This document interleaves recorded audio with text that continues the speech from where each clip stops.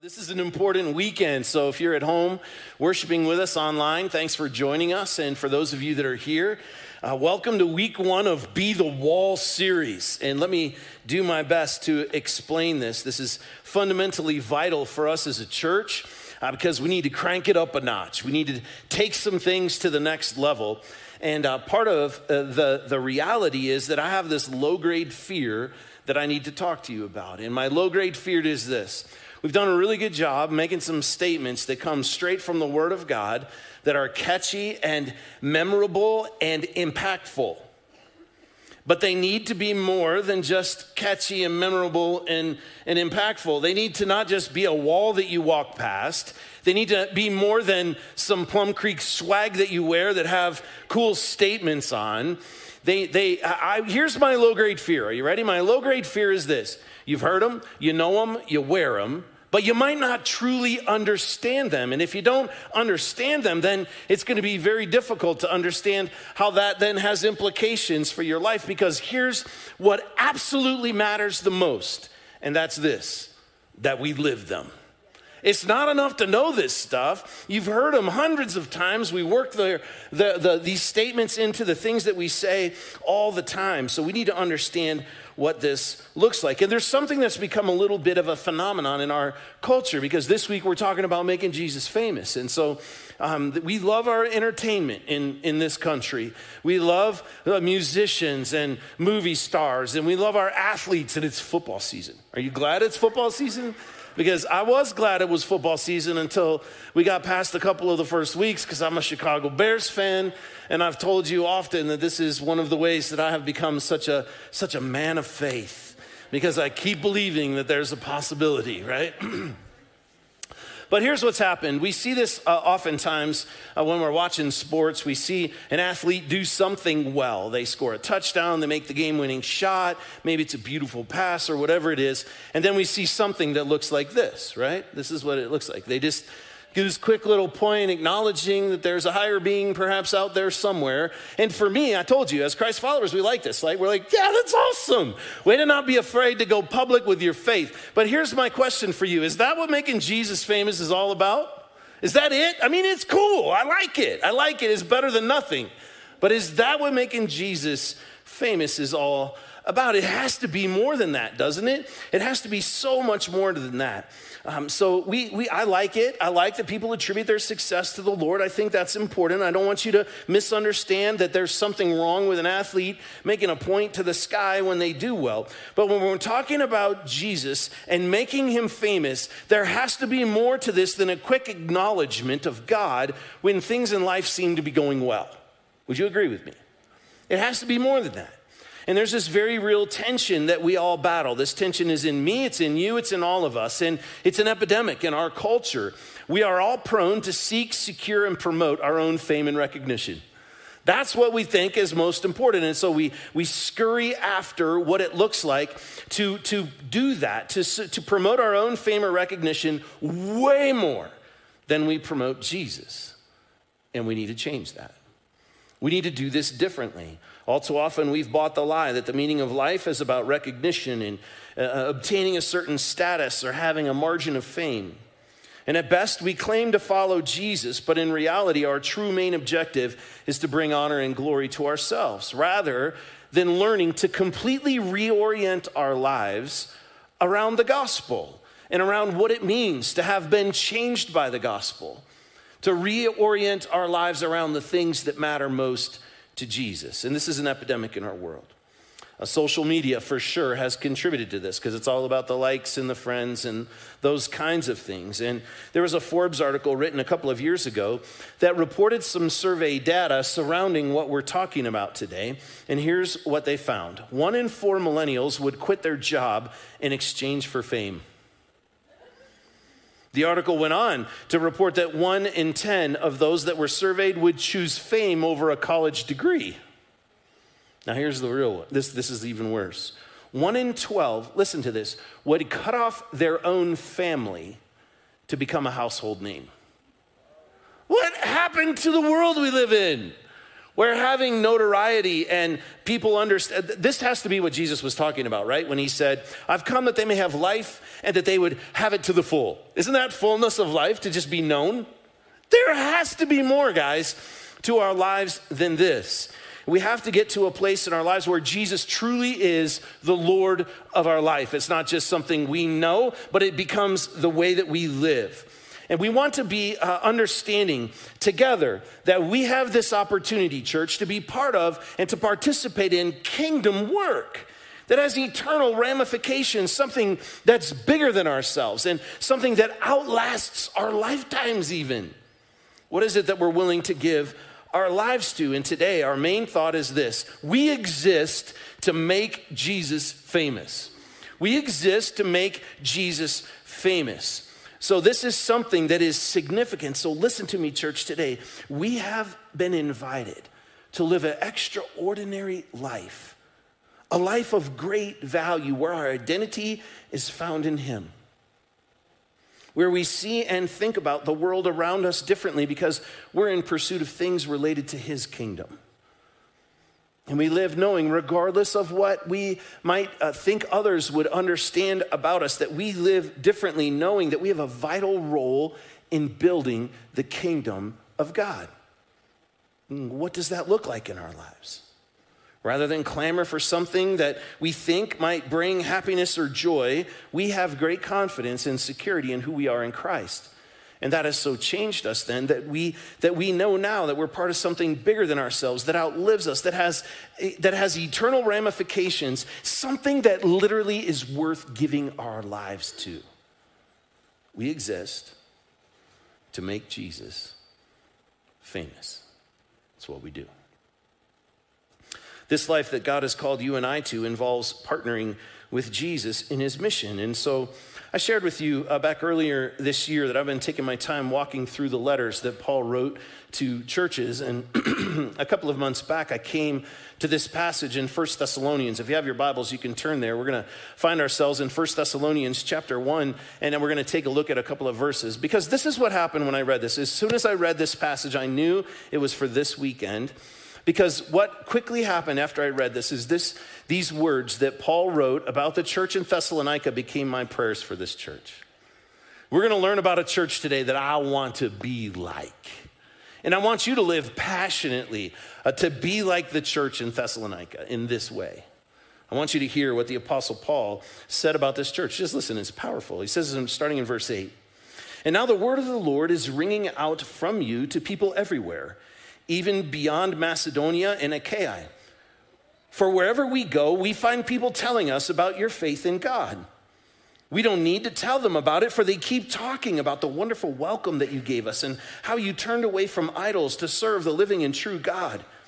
And they speak of how you are looking forward to the coming of God's Son from heaven, Jesus, whom God raised from the dead. He is the one who has rescued us from the terrors of the coming judgment."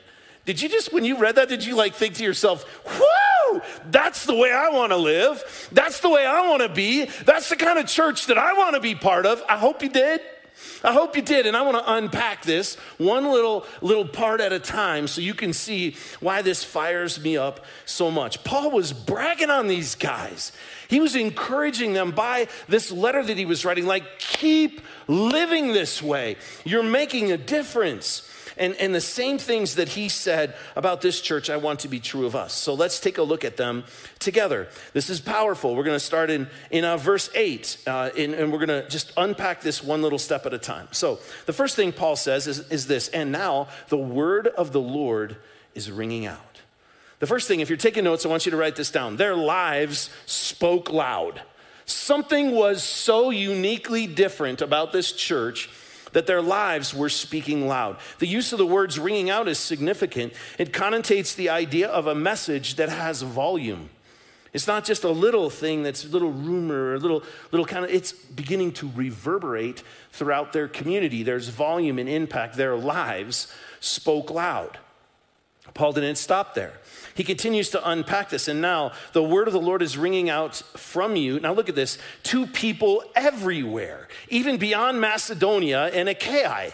You know what he's saying? He's saying, listen, we might have thought that the reputation of this church would just impact its local community, but no, that's not where it stopped. The message of Jesus is reverberating out even past their local community. It's making a difference. Their lives, listen, had reach. The way they were living was so different from the world around them that this impact is everywhere, even beyond their little local spot. Now you got to look at what happens next in verse 80. Paul continues and he says this, wherever we go, we find people telling us about, what is this? About your cool swag? Are we hearing about P-Squigs? No, he says this, we're hearing about your faith in God. There's something different about this message that's beginning to reach not just their local community, but far and beyond. Their lives had reach. And so when I read this, I think, gosh, Paul is telling these people that the way they're living together, they're doing this as individuals, but the message gets louder when we start to live this way together. It has impact, it's loud, and it has a reach. And I'm thinking, that's what I want for Plum Creek. When we walk by a wall that says, make Jesus famous, you need to not just go, oh, yeah, I've heard that before. That needs to be marching orders for the week that lies ahead of us. That we're going to live different to make Jesus famous. That our impact is going to be significant. That the way we live and speak is going to be a loud, reverberating noise that impacts this community and has a reach far beyond. And it makes sense. It makes sense that this message would go out from this place, Thessalonica, because it was a port city. And so there were ships that were coming in and out. And there were roads that would come in and out. And so as these people were impacting their community, the message of the way that they were living would have impact that goes out. And they didn't even have the internet. You see, we have tools available to us. The message of their life change is reverberating and has longevity and volume and impact, and the reach is extensive. And you might ask yourself, how extensive was their reach? That's what you got to hear this. Look at me for a second. You know what Paul said? He said, guys, you're kind of impacting what I do. Because you're changing my efforts as a missionary. Have you guys ever told a story to someone, and while you're telling them the story, you can quickly tell by their nonverbals and their communication, they're like, yeah, I've already heard it before. Have you ever had that happen? It's usually when your mom is telling you a story, right? You're like, I know, Mom, yeah. I've heard that one before. Or you know what I'm saying? Like you were all excited about a story, you start unpacking it to somebody, and they're like, thanks for the foreword, I've already heard the story. That's what Paul is saying is happening because of the way that this church is living. Look what he says. He says, for wherever we go, we find people telling us about your faith in God. Look what he says. We don't need to tell them about it. You know what he's saying? This is awesome. Are you ready? This is why what we talk about is so biblical. We see it unpacking in Scripture. Look, their lives were changing lives. Imagine it. They're living what we talk about all the time. Listen, these values and this mission that we talk about comes straight from the Word of God. We exist to make Jesus famous. So we have to ask ourselves this question. We start reading these things that Paul is saying about the church in Thessalonica, and our hearts start to race. I hope yours is. I hope you're feeling today is like marching orders to go into the week that lies ahead of us. And then we have to ask ourselves, what was it about these people that was making such impact? How did they live their life different, and what can we learn from this? How did they make Jesus famous? Fortunately, Paul continues to unpack this for us. Look at verse 9.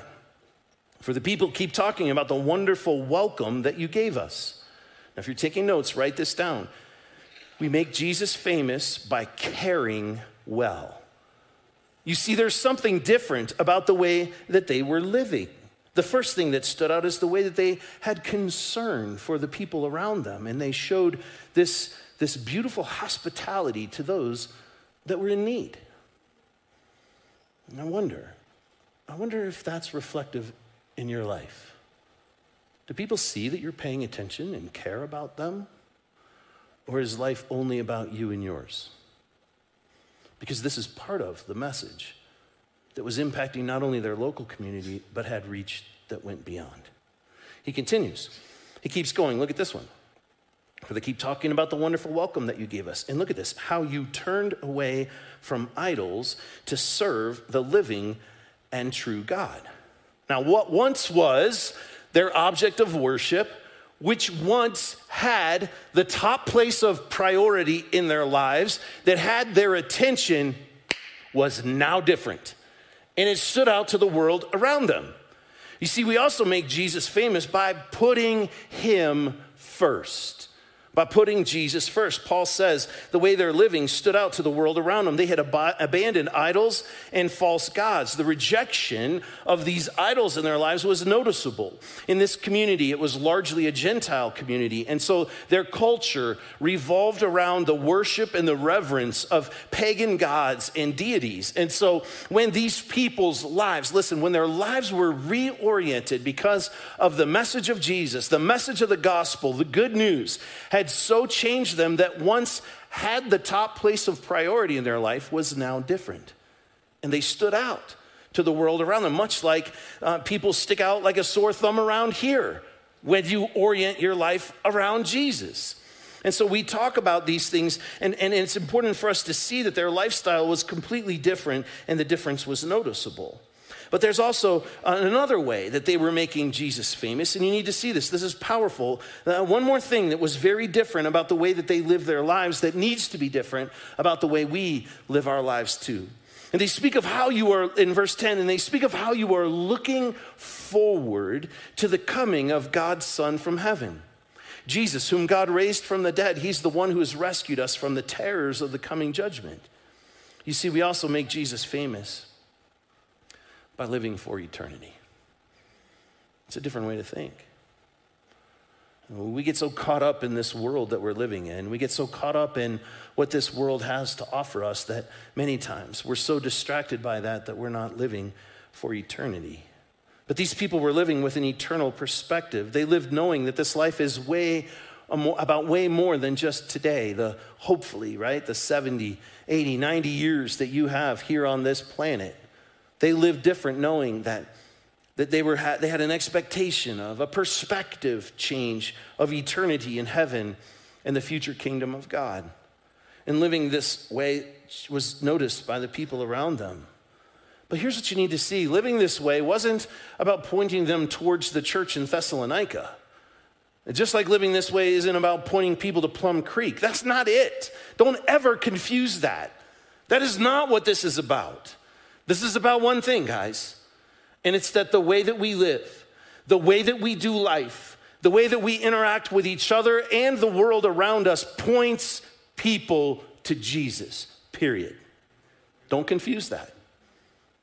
That's why we're here. That's why we exist, and that's why they were existing in this way. They existed to make Jesus famous. The people were living worthy of the gospel. And here's what's going to blow your mind. Living this way worked. It worked. The message changed their local community and beyond. Now, here's the most important part of our time together. What does this mean for you and I? When we walk past our wall that challenges us to make Jesus famous, how do we do that? How do we live that way? Because we do exist to make Jesus famous. How are we going to do this? The work that God is doing in us. We talk about this all the time. The work that God is doing in us is not only for us, but every interaction is an opportunity to share the gospel with our words and our actions. That's what it looks like. So how do we do this? This week I was reminded of the most important first decision that we have to make as it relates to making Jesus famous. And it's kind of embedded in a story that a friend of mine wrote about in his book, titled All In. He's a pastor in Washington, D.C., and there's something in this story from history that spoke to me when I read it again this week, and I want to share it with you. On February 19th, 1519, the Spanish explorer Hernan Cortez set sail for Mexico with an entourage. And his entourage included 11 ships, 13 horses, 110 sailors, and 553 soldiers. And when they hit ground in South America, The indigenous population upon his arrival was approximately 5 million people. So if you just look at simple math, the odds were stacked against them to a ratio of 7,541 to 1. 2 previous expeditions had failed to even establish a settlement in the New World, yet Cortez conquered much of the South American continent. How did it happen? What did he do different? You see, I think he led his people to understand something that Jesus followers need to understand as well. When the ships got close to shore, the men began to unload their supplies, and they began to get closer to shore. And then Cortez did something of mythic proportions. He told some of his men to go back to the ships and burn them. Can you imagine being one of his guys? They were like, what? He said, burn the ships, because we need to think differently now. And so the men, as they were rowing to shore, turned back and watched their fleet of ships burn and sink to the bottom of the ocean. Retreat was not an option. You see, guys, listen to me. There's something that needs to happen. When we recognize and realize that there's a line of demarcation, and when we step across the line of faith and declare that we will be Jesus followers, there's no going back. There's no plan B. There's something inside of us. See, here's the problem. Too often, plan A, it gets risky and it gets costly and too difficult, and we resort to plan B. I need to stop that in your life and mine today, and you need to know this. You are God's plan A to change the world. And we get to do it together. That's why we talk about making Jesus famous, because your life becomes reoriented by the gospel. It gets changed by Jesus. It gets changed by Jesus' teaching and the understanding of the beautiful price that was paid for us to have freedom and redemption and forgiveness and grace and mercy. And when you step across that line of faith, you are so changed. There's no going back. Instead, you and I live different with a focus to make Jesus famous. So let's just go back real quick. Let's go back through these things that have so impacted the church in Thessalonica and ask ourselves, are they true of us? Are they true of you personally? Are they true of Plum Creek? So the first question I want to ask you is this: how has your life been transformed by the gospel? Are you truly a different person because you know the good news? So much so that you what would it take for your neighbors to know, not that you go to Plum Creek, I don't care about that. I want them to know you love Jesus. That's what this is about. What would it take for your non-Christian neighbor to notice that you're living differently? So it's important then for me to ask you this question: is the power of the gospel alive in you?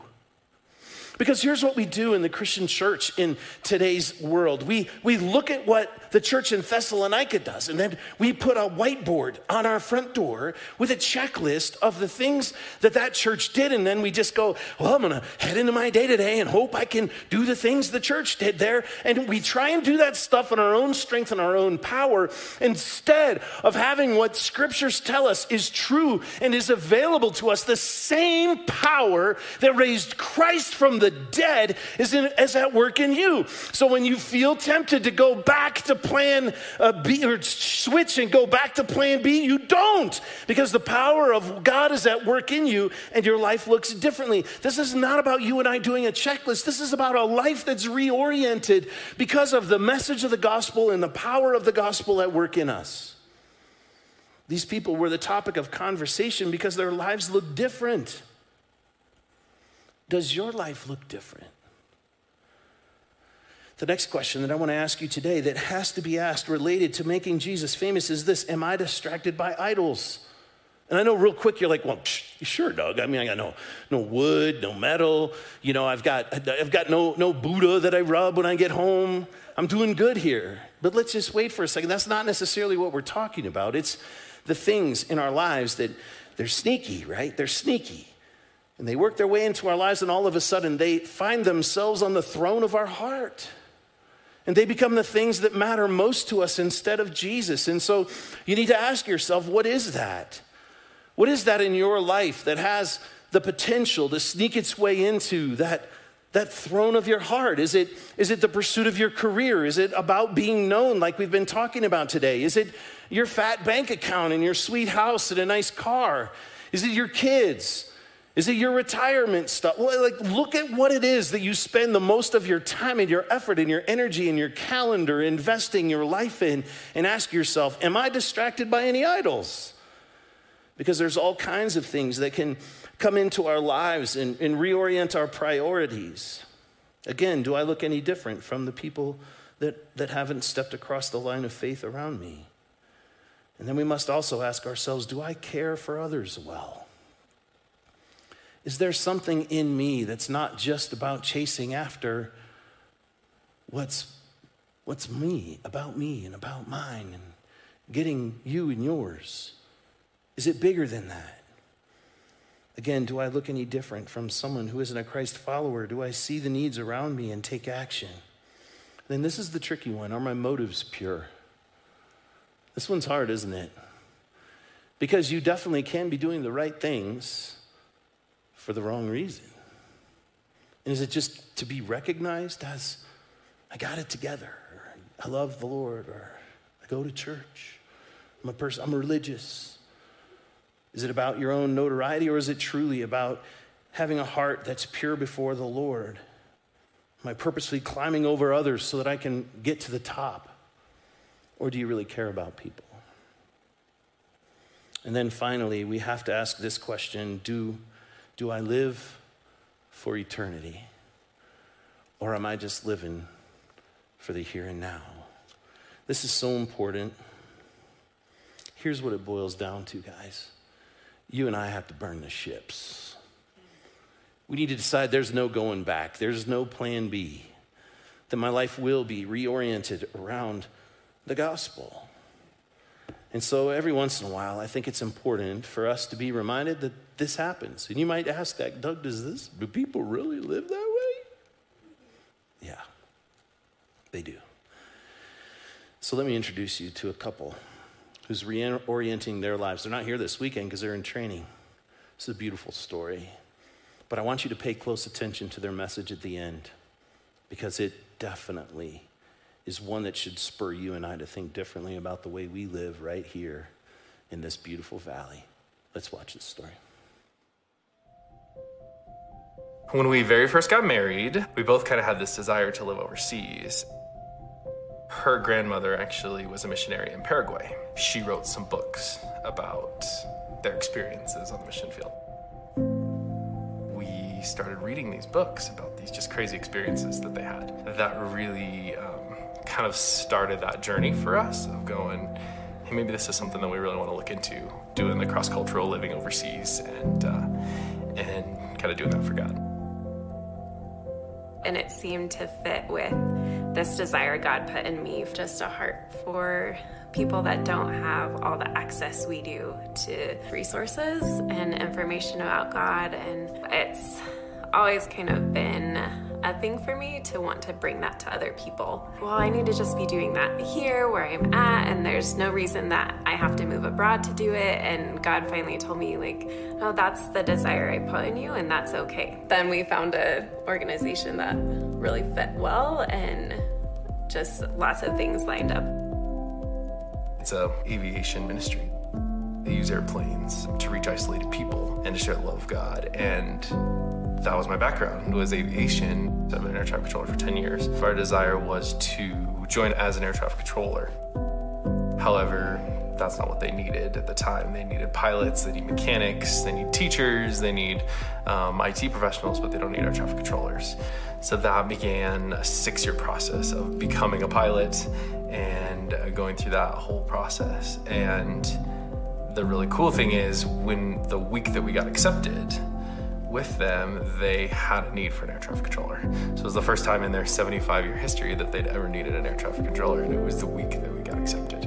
And so it was just really cool to see God orchestrate that excited to use the skills and the calling and the passions that God has given me, because I do love planes and I love aviation. I love flying.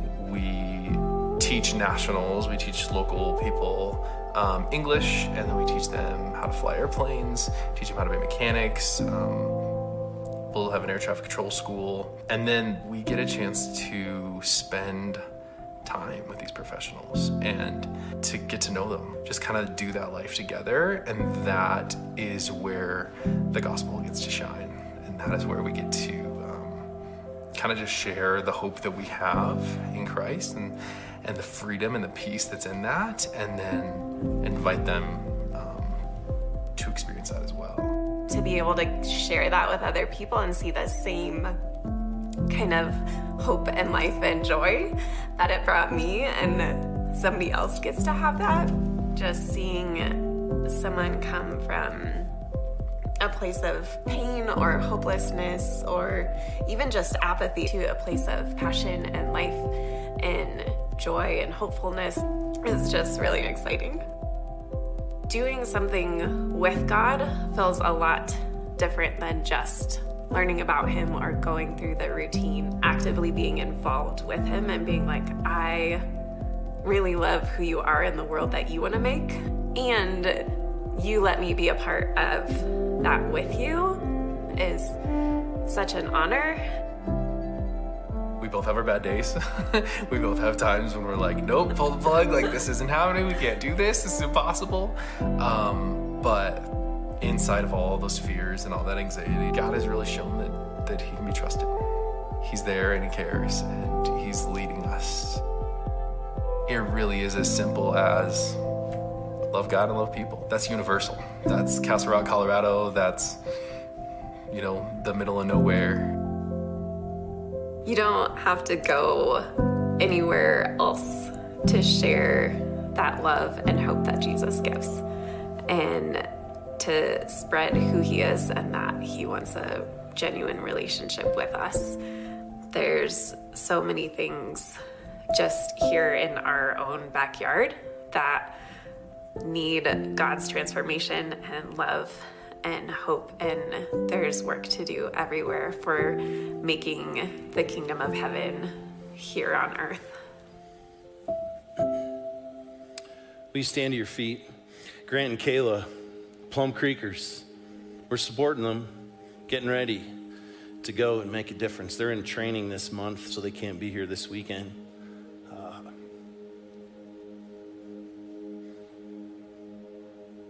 There are people that live this way that have been so changed by the gospel that there's no other option. The ships have been burned. There's no plan B. That understand with a passion that we live to make Jesus famous. You see, that's not just a cute slogan, guys. It's a way of life. And when I think about this great church that we have a chance to be part of, it's about us understanding what it means to live with that kind of focus. That every day matters. Every conversation matters. The way you interact with people matters. The way you do work matters. That we come into a place like this and we gather together to be challenged and to have our hearts connected to Jesus, where we sing and we worship together so that we can go and be the church, to where the way we live changes this valley and extends its reach so far beyond, where because of you and me, taking this serious, one thing happens. It's not about Plum Creek. Don't ever think it is. It's about Jesus. And it's about Jesus becoming famous. Will you bow your heads with me? Father, we need to be the wall. And I thank you for the example of this church in Thessalonica and for Paul to communicate with such passion the things that he's proud of the way this church is doing life. And the Lord, the example then that we can see as a church here 2,000 years later in Colorado, in Castle Rock, in this valley. Lord, would you just burn it in our hearts that these aren't cute things that we say, but rather these are marching orders for the way we do life. And that when we do it right, all of a sudden our hearts begin to race because we're part of a mission that's so much bigger than ourselves, that outlasts the few years that we have here on this planet. That God, there are lives that will be changed with the message of the gospel because we live to make Jesus famous. Father, please let that be true of our church.